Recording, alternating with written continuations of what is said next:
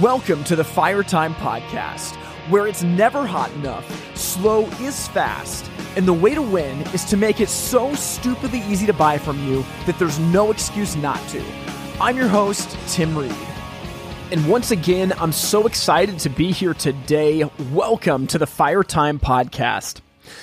Now, it's just crazy for me coming to the end of season 8 of the podcast. It's wild. It's surreal. This always happens to me at the end of every season, that I'm just amazed at how much ground has been covered. And as I, kind of sit back and try to plan out what we're going to do each season, every time we record a Q&A episode, I try to record it as close to the release as possible, so that way we're able to really dive into questions that have been coming up in real time to the recent episodes. And man, today's going to be really, really fun. So just to lay out what we're going to do today. So I've had a really heavy travel schedule for the last, 3-4 months. And so today's episode is a compilation of the questions that I've gotten in my email inbox from people who listen to the podcast, folks who are signing up for Wi-Fi with questions about where their business needs help, and also as me and Grant have been out doing consulting events and speaking engagements for the last few months all across North America, the questions that we've been getting, I've distilled them down to the questions that I think most represent all the questions total that we've gotten. And so we're going to be diving into those. I've left names out to protect the names of the innocent, but I think it's going to be really, really special jumping in today. Now, since this is the end of season 8, what we're going to be doing for the summer is what we did in between the last 2 seasons, where we will have rapid reaction episodes. So the podcast is now a weekly podcast going forward, but for the next 2 to 3 months until we get to season 9, we are going to be playing an audio article from the Fire Time magazine, and then I'm going to be jumping on to give you my rapid reaction to it.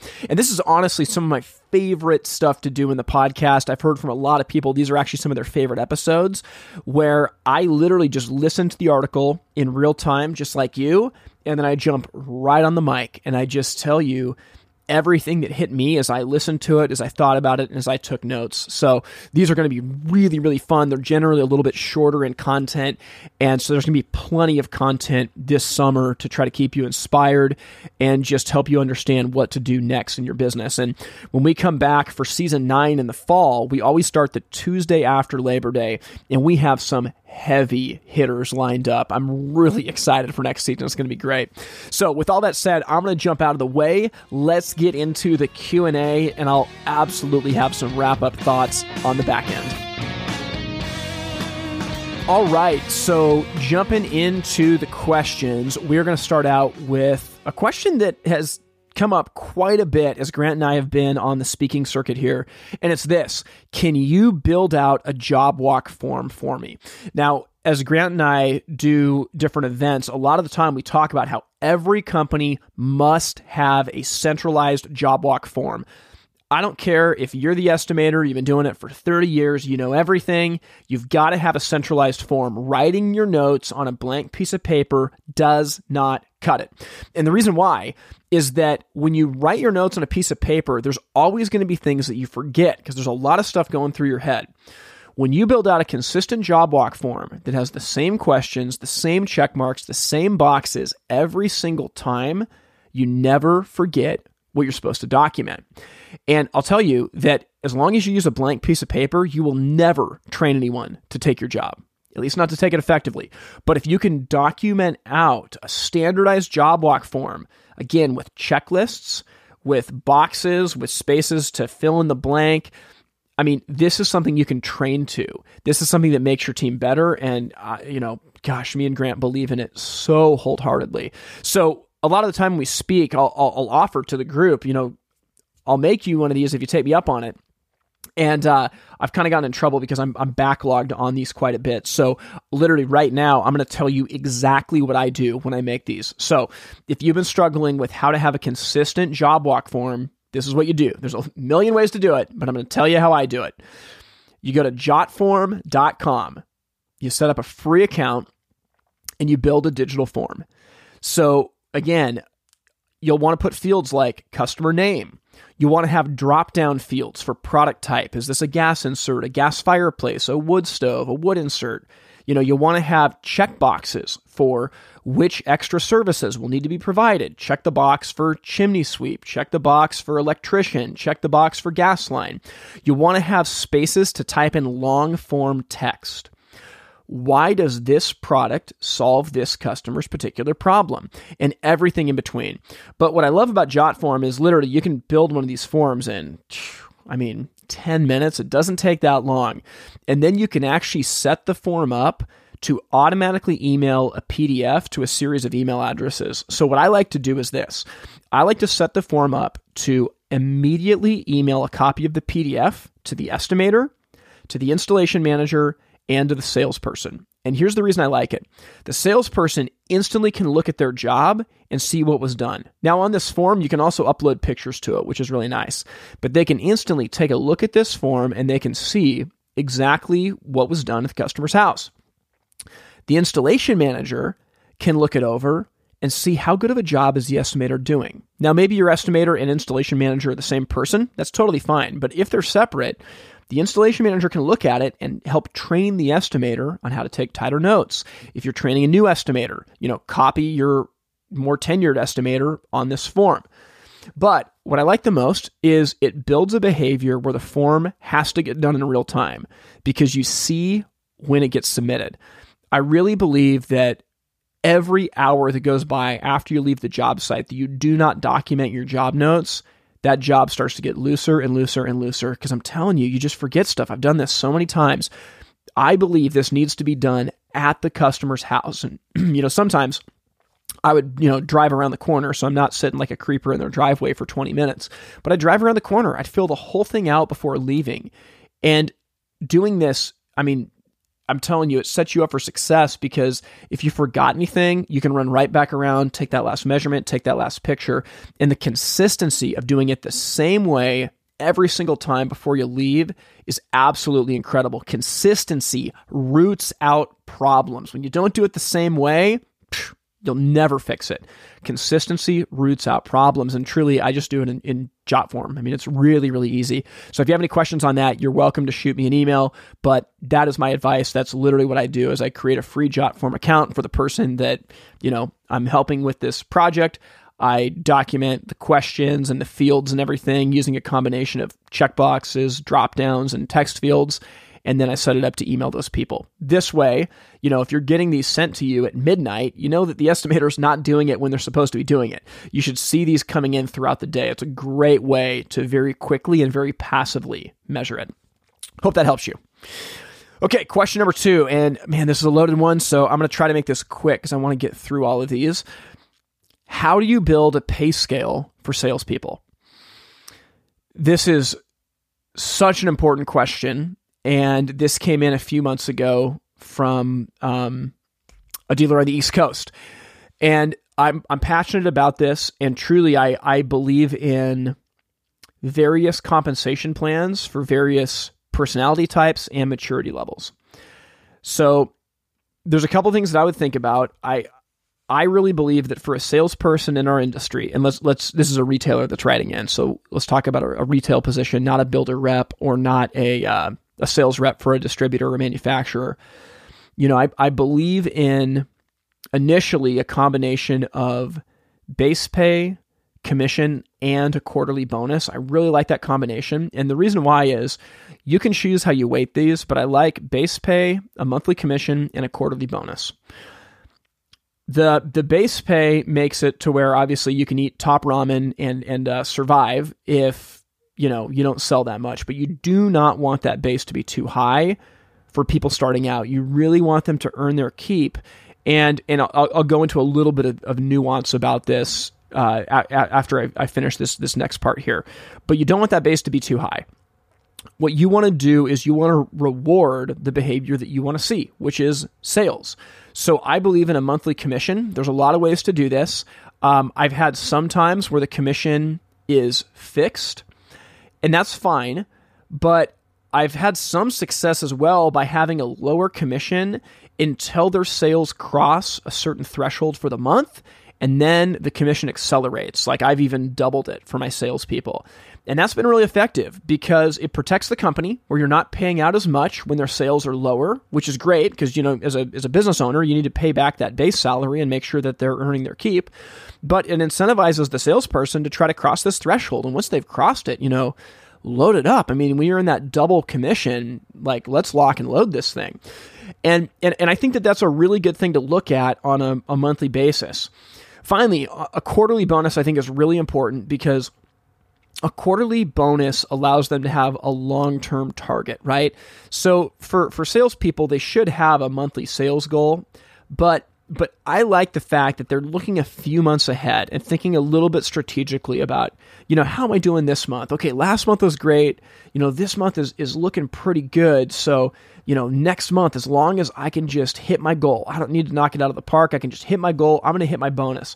I really like salespeople thinking long-term.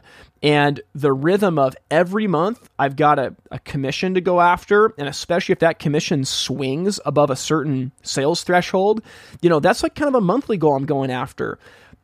But I can go quarterly as well, right? My sales compound, and I think that the quarterly bonus should be based on the sales for the quarter. So maybe it's a percentage of it. Maybe you offer a spiff if they sell X or a greater spiff if they sell Y. But again, every quarter I would do this. I don't like yearly bonuses. And the reason why is if you get 3 months into the year and tank, you might get unmotivated to sell more because you think I've already missed my bonus. I'm not going to hit it, right? Now, again, in our year, you might have a bad January, February, March. That doesn't really affect you because generally our fourth quarter is so strong. But still, I like a quarterly bonus a lot. My opinion as a business owner is that when it comes to yearly bonuses and things like that, I love to do that out of generosity rather than out of, well, I sold this, so I get this. I love that for a monthly and a quarterly basis, but I'm not as big of a fan of it on a yearly basis. So again, you'll need to figure out where those percentages are, but I would advise if you're starting out, have a monthly base, a monthly commission, and a quarterly sales bonus. Now, that quarterly sales bonus is all or nothing. If you're off by $1, you don't get it. As bonus points, make that commission accelerate when they cross a certain sales threshold. I get that can be tough for your bookkeeper, but man, it motivates really good behavior.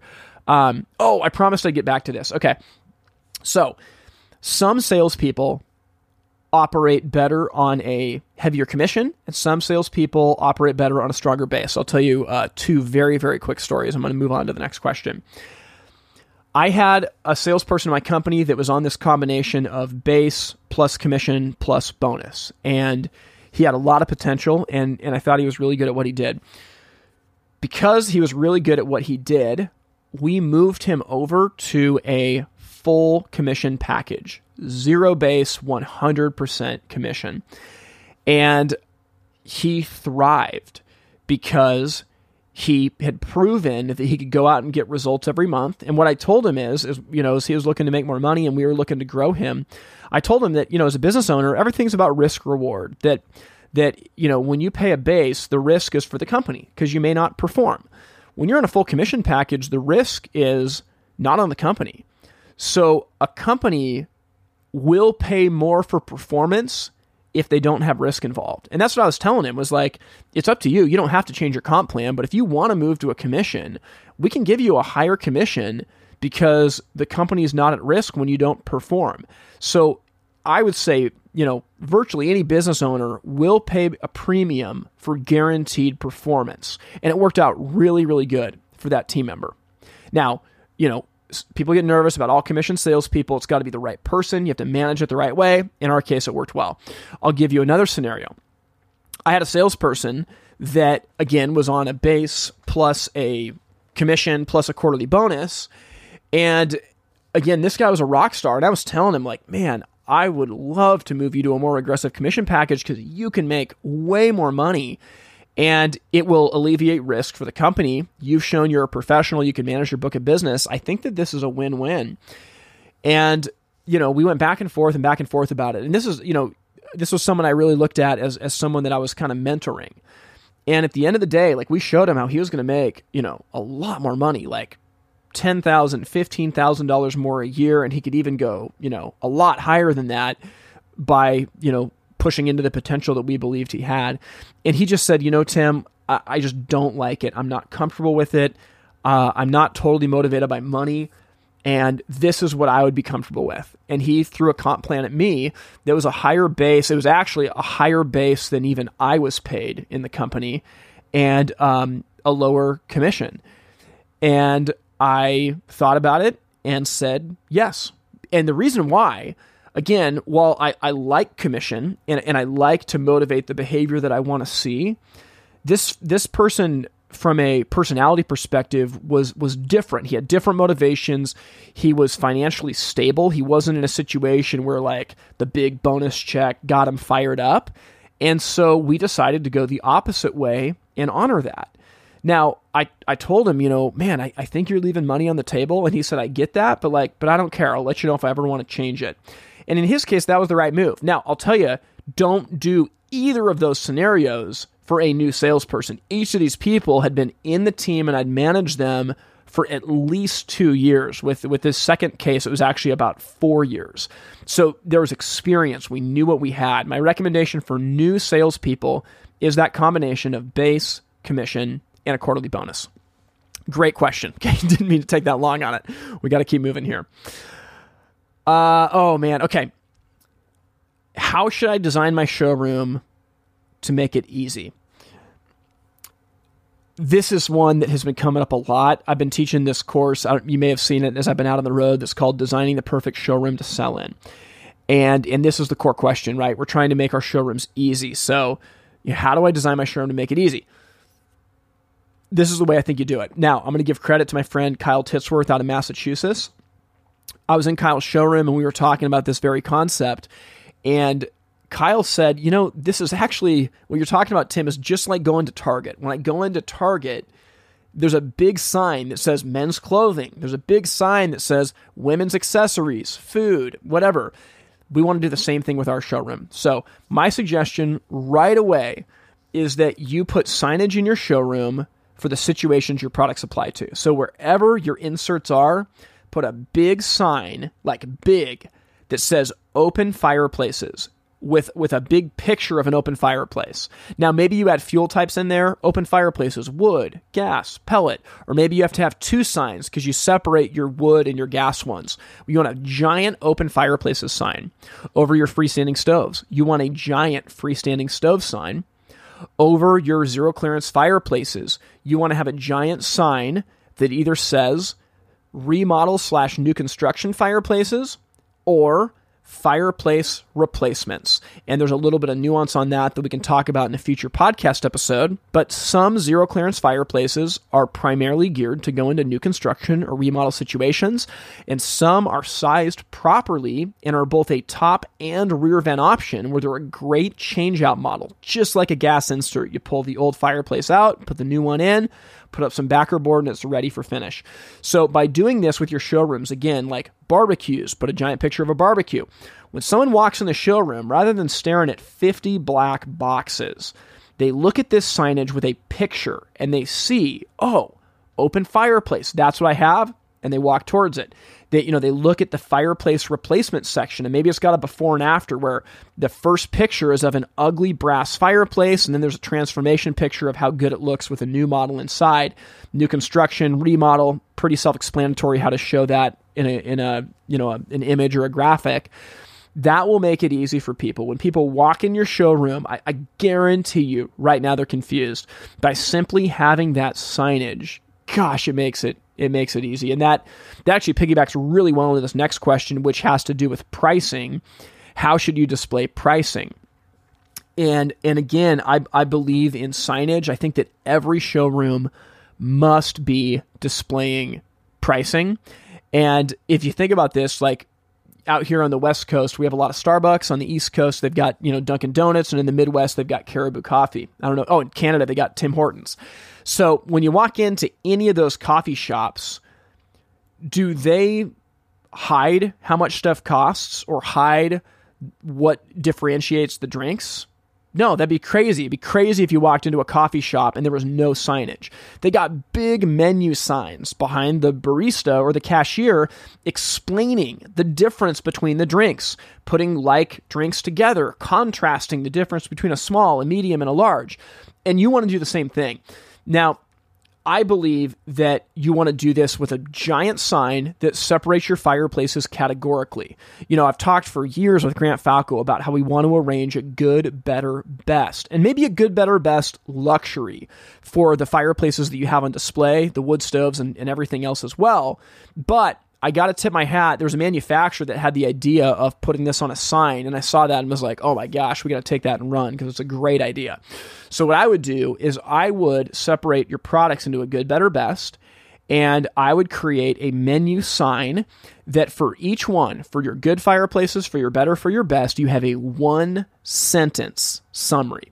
So like in my old showroom, our entry-level good fireplaces, the 1-sentence summary was cost-effective fireplaces with a few basic options, right? That's a great reason to buy that good fireplace. Oh, they're cost-effective and you get a few basic options, right? Where our best, our tagline was premium look with the most design flexibility. Now, on the sign, we would contrast differences between them. Like we'd contrast a moderate turn-down rate versus a significant turn-down rate, or functional heat versus significant heat. But the crown jewel was having an average installed price on this. And we'd put a range.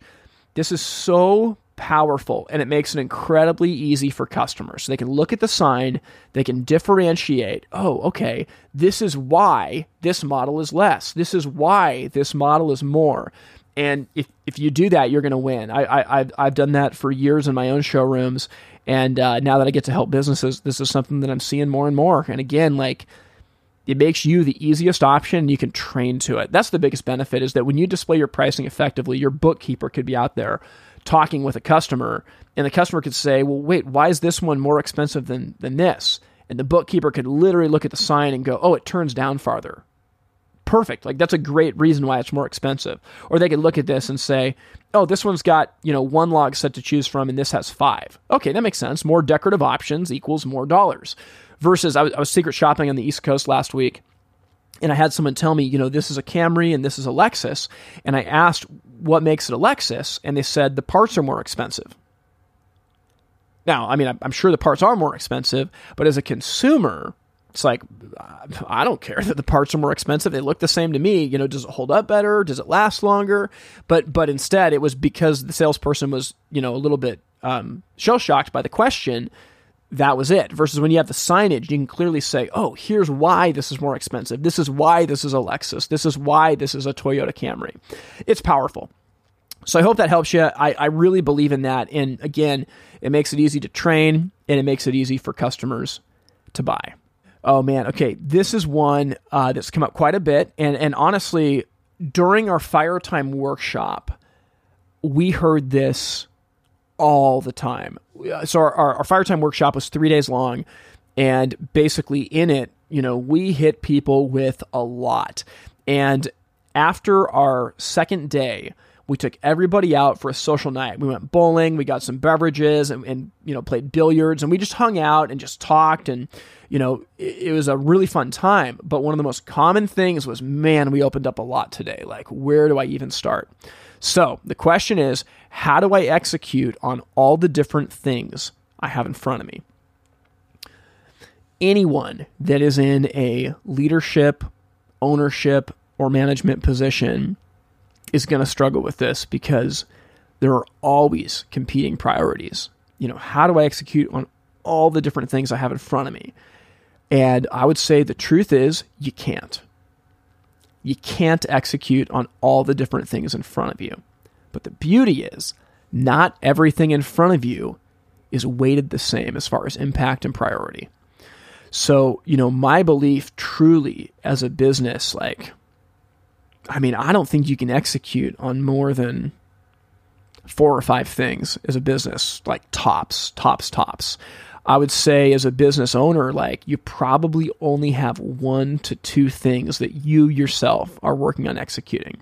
Your service manager, maybe 1 to 2 things, maybe a third if they're related. but you have to prioritize. So when we did the Fire Time workshop, we talked about so much stuff. I mean, 3 days worth of content, and people are taking notes in these 30-page booklets about all the different things they're going to work on in their business. And literally, like, the last exercise of the workshop is you get to pick 3. Out of everything we've talked about, you get to pick 3 things. What are the 3? And rank them in order of least important to most important. And we told them, only execute on 1. Pick the 1, execute on it, knock it out, and then pick the next one and the next one.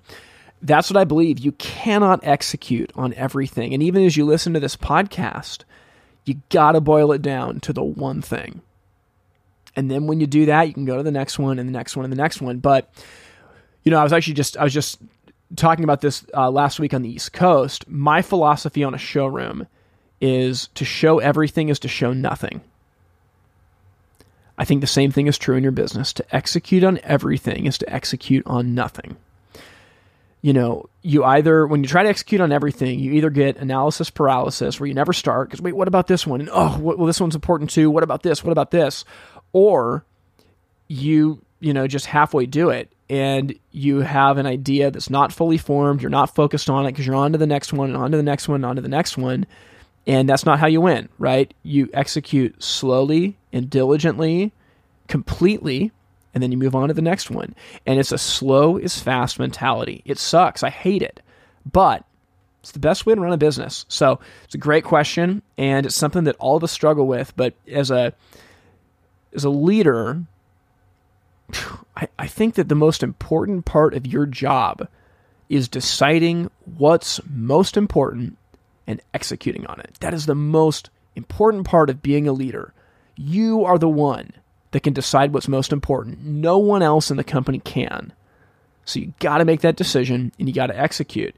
And other fires will burn, but it's okay because they weren't the most important thing. So hope that helps you. That's my thought on how to execute when everything's in front of you. Prioritize, delegate, give it to other people, but realize your scope is very limited and you can only execute on one thing at a time.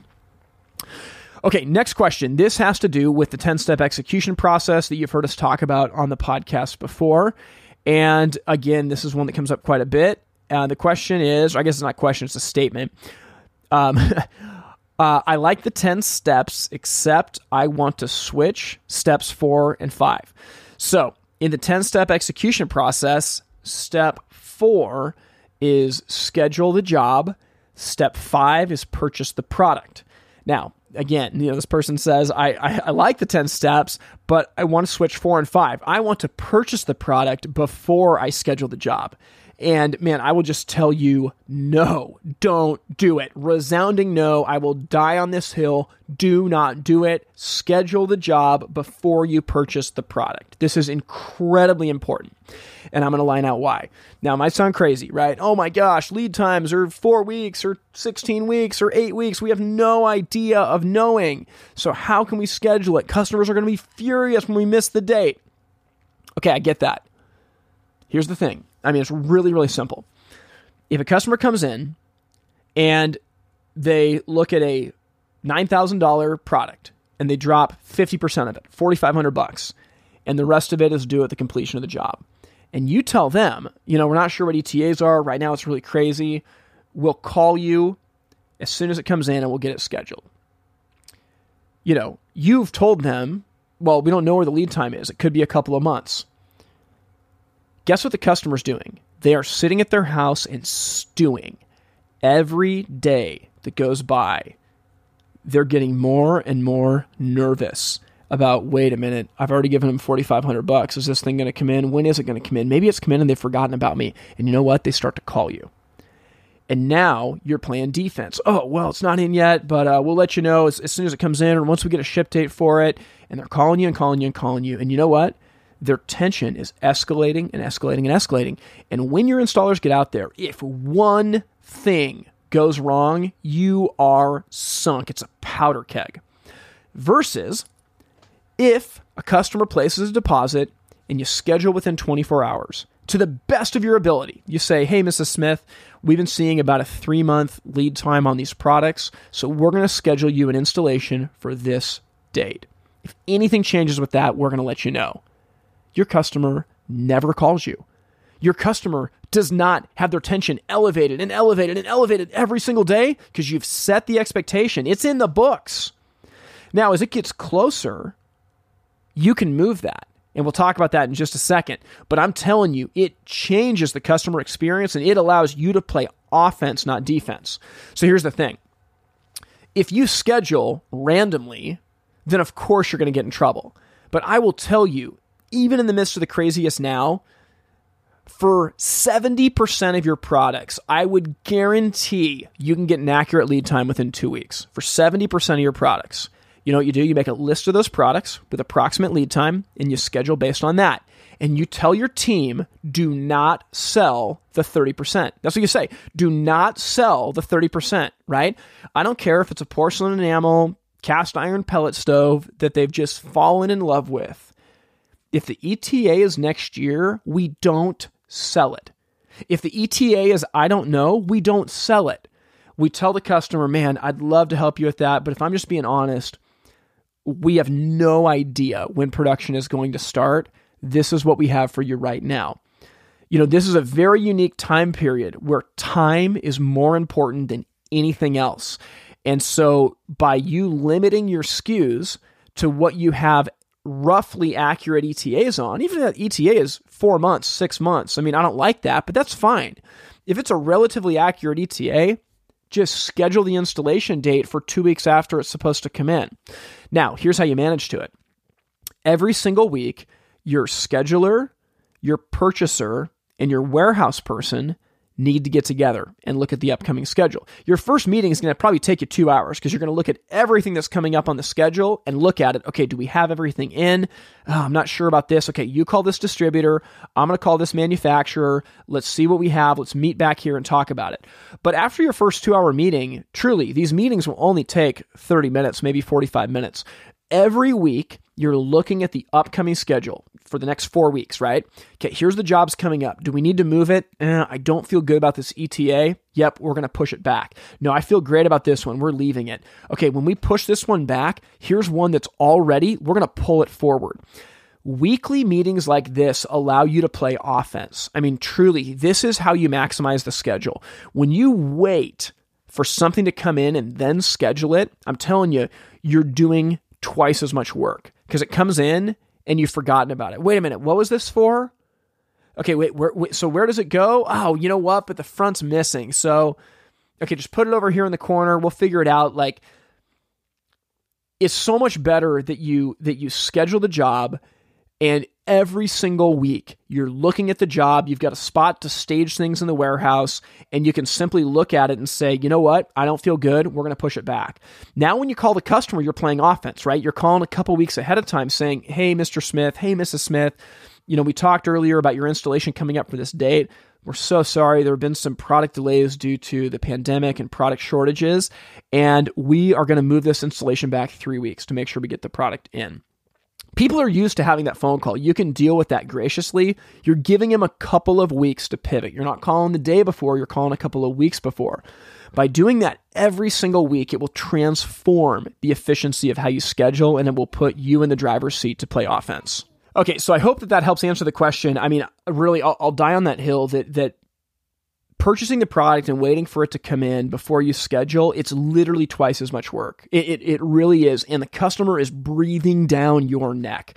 By setting that expectation first, you know, based on when you have a good understanding of the product coming in, and then meeting every week to review the schedule, look ahead, push jobs out if you need to, pull things forward. It'll transform the efficiency of how you do your scheduling. The schedule is not fixed. The schedule is dynamic. I was talking to Mark Stoner about this, a month or two ago, and you know, this guy's running a major operation with a lot of trucks, and he said, Tim, all I care about is tomorrow's work. I don't care about the work 2 days from now. All I care about is tomorrow's work. Time's the enemy. Let's fill up tomorrow. So it's really powerful. We'll get back to our question and answer episode in just 1 minute. Hey, if you're listening to this and hearing all the questions thinking, what can I do for a comprehensive, all-in-one playbook to help me run my business effectively? Well, you've got to check out the online Firetime Workshop. This is something that we did as an in-person event in Seattle, Washington in the spring of 2022, and we filmed it. We broke it down into modules, and there's so much value you're going to get. You're going to get 7 modules taking you all the way from a framework of personal leadership all the way through your showroom experience to your sales process, your paperwork process, your installation process. And I'm telling you, this is the framework that you need to make your business run effectively from start to finish. If you want to know how to execute the perfect job, it has to start with a documented framework, and that's what the 10 steps are. We will take you every step of the way, and there is loads of bonus content. You'll get workbooks, you'll get execution guides, you'll get checklists for all kinds of different aspects of your business. To take advantage of the online Firetime Workshop, go to itsfiretime.com/workshop. That's itsfiretime.com/workshop. Don't sleep on this, okay? Okay, next question. This is one that came from a Canadian dealer that actually me and Grant stopped by. And they asked if they needed to remove some of their displays to make seating areas. So when Grant and I do, speaking engagements and go work with businesses, we say it hyperbolically when we're speaking, but truly, we recommend that most dealers remove 25% of their displays and create seating areas instead. And I mean, people flip out. And I mean, I don't think sales reps like it very much, but that's the truth, because most showrooms are overcrowded. And good sales reps know that, again, to show everything is to show nothing. When I'm focused on everything, I'm focused on nothing. And in my showroom, I gotta let it breathe. I've been in showrooms that are just terrifying, where it's like they've got 65 pellet stoves on display, and every time a new one comes out, they just put it in front of last year's model. And we don't want to do that. So truly, I believe that almost every business that I've been to should have removed some of their displays to make room for seating areas.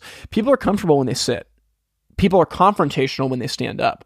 If you got your arms crossed and you're standing, face to face with a person, asking them questions, it's very antagonistic and very confrontational. If you take those same two people and you sit down at chairs, so now you're shoulder to shoulder rather than face to face, and you're both looking at the product, it's a collaborative environment. And truly, you will make so much more sales by removing displays and putting in working areas where you can sit and talk with customers. And truly, by you removing displays, you'll be more focused on what you have. Being focused on a few products and a few lines is so much better than cherry picking everything and not making anyone happy. I mean, very often, I'm thinking about a couple product lines in particular now, very often you'll go into a store that sells a million things, and the stories of some of the brands they sell directly undercut other brands they sell. So, if you don't have a good space to sit down and talk with a customer about their project and understand what they need, and you just show them everything, you very well might unsell the solution that they need because you didn't wait to understand their problem. And seating areas just create a really simple, amazing space to understand people's problems. If you walk into a showroom and you're confused and someone says, "Hey, thanks for coming in. As you can see, we have a lot of different fireplaces, and not every fireplace is going to work in every given situation. Would you mind having a seat so I can ask you just a couple questions about your project? I want to make sure that I'm on the same page so that I can show you a few options that'd be a really good fit."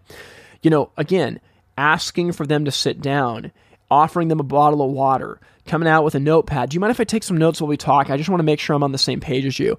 These things build trust. So again, you're welcome to email me some pictures of your showroom, but I will tell you that in general, I recommend people remove displays for seating areas, and truly, most showrooms, it's 25% of their displays. I mean, truly. I'm thinking about, a situation that we were recently in where there was a lot of wood stoves, great brands, good wood stoves, but I mean, they are, piling up on top of each other. And I would say get rid of 25% of them. You will make more sales with 25% less product. And seating areas are absolutely key. And actually, I got to give a shout out to Classic Stoves up in Canada. This isn't the retailer that we visited, but I got a picture from them the other day planning out their seating area after talking to me and Grant. So that was really special. Good job, guys. Okay, here's a question that doesn't come from a retailer. This is from a sales rep.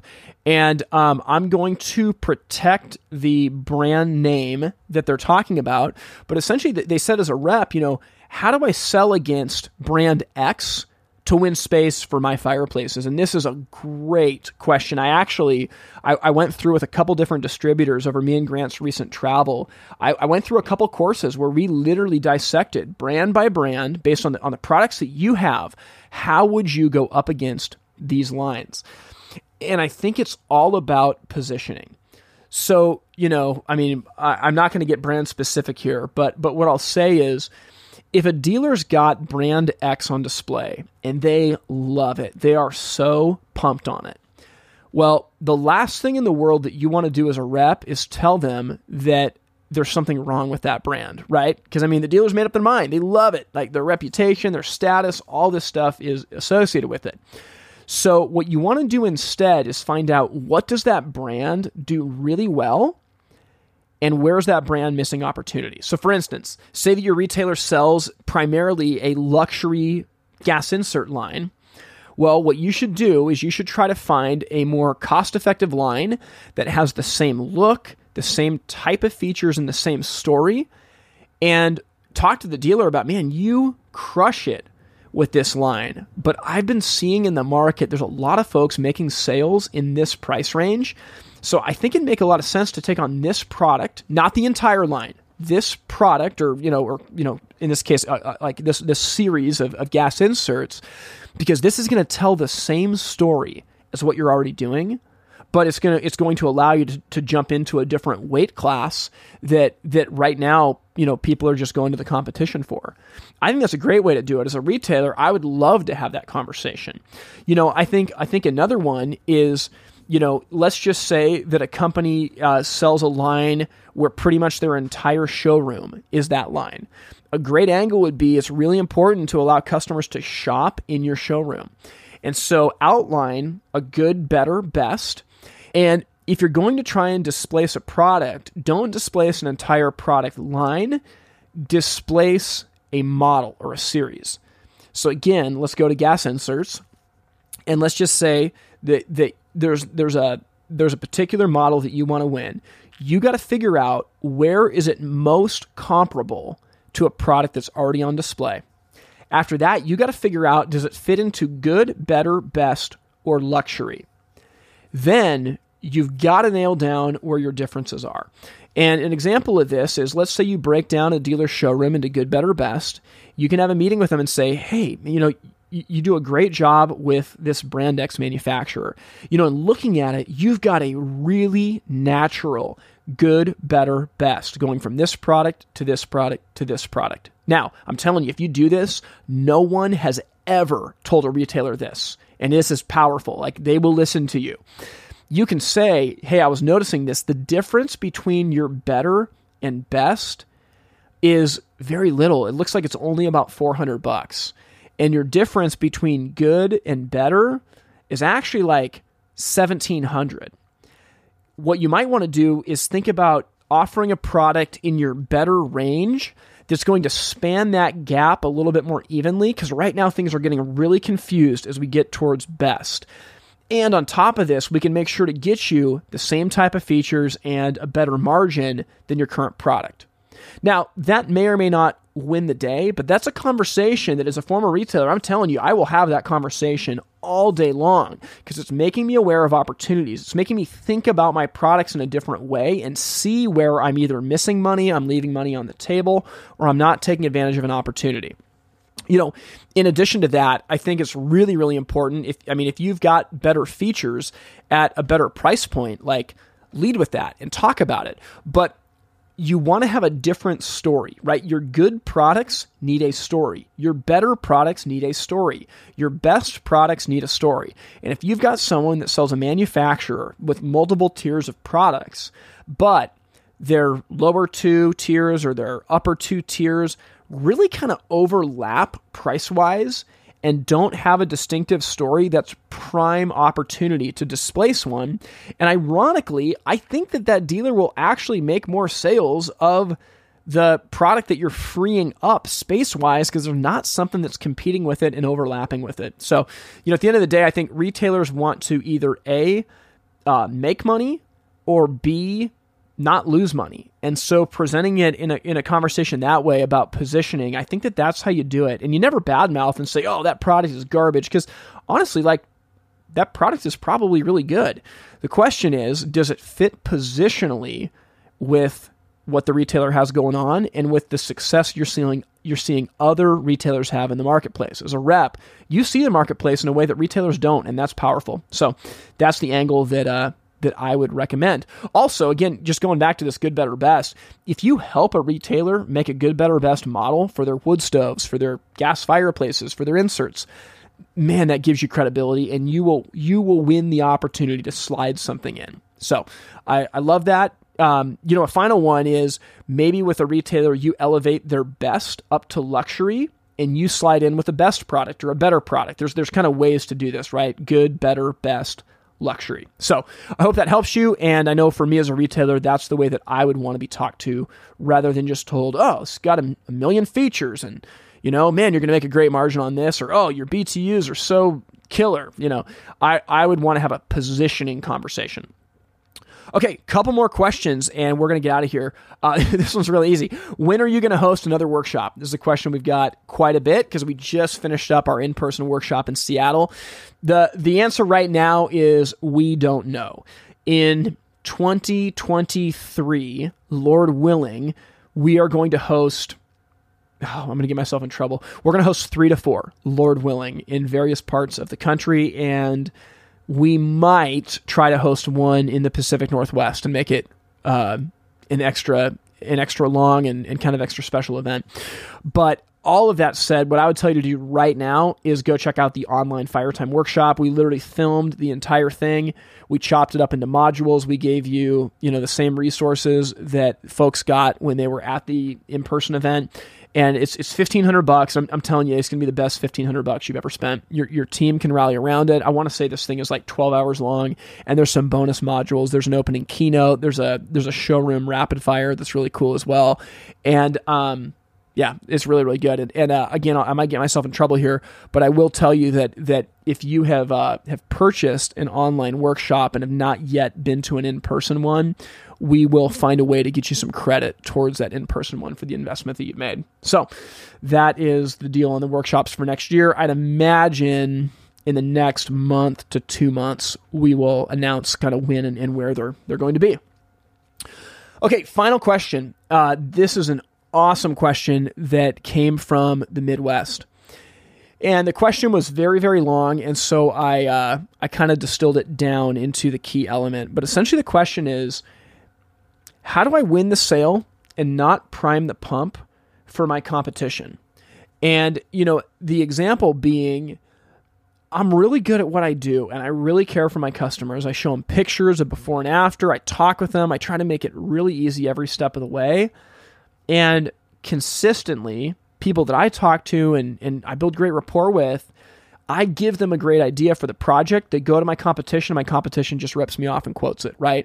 So how do I stop that? How do I earn the sale that I started versus priming the pump for my competitor after I give the consumer this great idea and they just take it to my competitor and this wasn't even on their radar, but now they're like, oh, we can do the same thing. It's a great question, and it's kind of a nuanced response that I have. But I think at the heart of it, it's that to succeed with customers and not have them shop against you, you need to explain the process. And this is what I mean by that. So very often with customers, when you talk to them about the product, you talk about how it solves their problem, and you show them pictures and everything like that, a lot of the time, because you don't want to be pushy, it's easy to leave the next steps ambiguous and to say, okay, perfect. So let me know if you want to move ahead. Or, So yeah, go home, talk about it with your husband or with your wife, and give me a call if you have any questions about it. Those things don't move a customer forward. In the sales process, step 4 is that we explain the process, or we make a plan in the language of StoryBrand. And a customer needs to know very clearly, what is step 1, what is step 2, what is step 3 to solve my problem. And so what I would say is, if customers are leaving and going to your competitor, and many people will, get a second bid, but if they're not choosing you, I would say it's probably because it was easier to do business with someone else, unless there is a gross pricing discrepancy. And I mean like gross. If you're buying something for $7,000, you don't lose a sale for $500. You don't. You may not even lose a sale for $1,000 if we've built the value the right way. And so what I would say you want to do is, before the customer leaves the showroom, you want to say, hey, Joe or Susie, thanks a ton for spending this time. I think that this brand X product is going to be a great fit. So before you leave today, I'd like to explain the way that all of our jobs work, because buying a fireplace can be kind of confusing. Here's the way that our jobs work. Step 1, before you leave today, we'll write you up an estimate for the project, and that way you understand exactly what everything is going to cost. Step 2, we'll send someone out to the house to take a look at it, and we're going to verify that there's nothing we missed in our conversation today. So that way you're taken care of and you know that your price is perfect going forward. Step 3, we're going to get that installed in a timeline that makes sense for your schedule. Step 1, step 2, step 3. Now again, hey, step 1, listen to this language. Before you leave today, we're going to write you up an estimate so that you understand exactly what this project is going to cost, right? So you're planting the seed. Before you leave, here's what we're going to do. We're going to write you up an estimate so that you understand what it will cost, not so that I can call you at 6:00 at night and try to get you to buy. It's a mentality of serving. Step 2, we're going to send a team member out to your house to take a look at it. Now, maybe you do free in-home visits, maybe you don't. Let's assume you do it for free. You can say, we don't charge you anything for this, but we want to make sure there was nothing missed in our conversation today. And if there's any changes, they will let you know before they leave the house. And then step 3, we'll get that installed in a timeline that fits your schedule. What you've just done is you have just showed them how to succeed. You have said, if you do this, and then you do this, and then you do this, you're going to solve your problem. Now, when they go to a competitor to look, now in my secret shopping, I've never seen anyone do this. I've had people say, oh, we'll go out to your house and take a look at it. But that is not step 1, step 2, step 3, problem solved. That is, oh, wait, you want to come to my house and try to sell me something? Or they'll say, well, let's write you up an estimate. And as a customer, you're like, whoa, I'm just here to look. When you paint the picture as, hey, it can be kind of confusing to buy a fireplace, I just want to line out the steps of how all of our jobs work.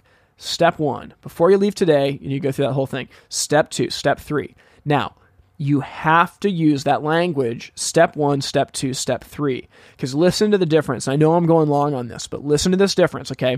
If I just say, yeah, I'd like to explain the way that most of our jobs work. So before you leave today, we'll write you up an estimate for your fireplace. And we just want to make sure that you understand exactly what's going to cost and you have a good idea of it.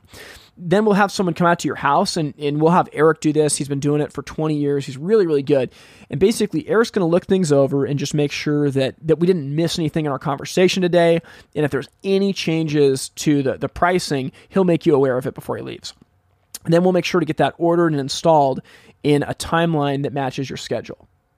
Now, I don't know about you, but I got lost 5 seconds into that explanation because I don't understand how the pieces fit together. It's like a murky soup. Versus, hey, I'd like to explain the way that our jobs work. Step 1, before you leave today, we'll write you up an estimate for the fireplace, and that way you understand exactly what it'll cost. Step 2, we'll send a team member out to your house to take a look at it. We're going to send Eric. He's been doing this for 20 years. He's really, really good. And we're going to make sure that nothing was missed. If there's any changes, we'll let you know what they are. And then step 3, we'll get that installed for you in a timeline that works with your schedule. You hear that difference? Step 1, step 2, step 3, and then you call the customer to action on step 1, and then you call them to action on step 2, and then when you're at the house, you call them to action on step 3. If you don't call to action on every step of the way, you are just serving it up on a platter for your competition, because again, you filled their head with knowledge, and most customers would move ahead if they were called to action. So I think there's a way to do that that's gracious, that serves them and doesn't serve you. But that's what I would say is that you want to make sure it solves their problem, and you really want to explain the process. Step 1, step 2, step 3, and then call to action on step 1, and then call to action on step 2. Wait till you get to the house and call to action on step 3. If you can make it easier to buy from you than anyone else, people will absolutely do that. So these are amazing questions, and as always, man, I just feel like we're just getting started. So I hope that you got a ton of value out of it. I definitely have a few closing thoughts to share as we round out the conversation. Well, I hope you got value out of that question and answer episode. I absolutely love getting these questions, and truly, it is an honor that, that people ask. So both Grant and myself are floored every time we get an email, every time someone calls us or pulls us aside when we're, out and about traveling. So thank you. Thinking about this, I think it really just comes back to, how do we make it as easy as possible to buy from us? That's the question that we need to answer. And, we're in a very unique moment right now where products are getting easier and easier to buy, but we're in an industry where, in general, manufacturers are not making it easier to sell. And I think that this is something as an industry, like, we need to figure out how to make it easy for a consumer. We need to figure out how to reach them. We need to figure out how to communicate with them, because that's where we win. So I think that as you can do this work in your showroom, man, it's powerful. And truly, and I don't mean to throw all manufacturers under the bus. There's plenty of great manufacturers and great sales reps. Find a sales rep that will partner with you on this. I mean, I know there are so many amazing reps that would love to have their dealers discuss positioning with them. Hey, where do our products fit? How can we help you take advantage of parts of the market that right now you're missing because your products overlap too much? All those sorts of things. So, as we round this series out, again, I'm humbled at the opportunity that I get to host this podcast. And I tell people that I truly believe, out of everything I have going on, I think that this is the most important part of my job right now. And it's an honor to do that. So thank you. Now, if you have questions that you want answered, or we weren't able to get to your question in this episode, you can go to the website itsfiretime.com/about. Scroll all the way to the bottom, and you could submit your question for us to answer in one of these Q&A episodes. So go to itsfiretime.com/about. Now, I can't wait to see what the summer holds. As I said at the beginning of the episode, starting next week, we are going to be jumping into our rapid reactions, where we play an audio article from the FireTime magazine, and I listen to it in real time with you, and I give you my rapid reaction as I listen, and I take notes. And these are really, really fun. And I'm telling you, if you're not listening every month to the content from the FireTime magazine, you're missing out, because it's incredible. You need to go subscribe to the FireTime magazine podcast. It's our sister podcast. Now, if this podcast has been a blessing for you and you want to support it financially, you can do that by going to the website patreon.com/itsfiretime. That's patreon.com/itsfiretime. As we round out, we've given a shout out to Napoleon before. They've been a manufacturer that really kind of from the shadows has very quietly supported the content that this podcast is doing, whether or not we talk about them, and whether or not it drives anybody towards them. And it means a lot that we're starting to see more companies say, hey, we need this industry to survive, and we are willing to contribute to a resource that helps protect it for everyone. So it really means a lot. Now, I'll talk to you guys again next week in the rapid reaction episode, but hey, summer's here. Make the most of it. This is invest season. Make the investment now and wait for payoff once the fall hits. So hope you have an amazing week. I'll talk to you again very soon. Thank you for listening to the FireTime podcast. To learn more, visit the website itsfiretime.com. Music from this episode was written and recorded by In Bloom out of Portland, Oregon. We thank you for listening to the Fire Time Podcast, where it's never hot enough, slow is fast, and the way to win is to make it so stupidly easy to buy from you that there's no excuse not to. We'll see you next time. All in to burn it down.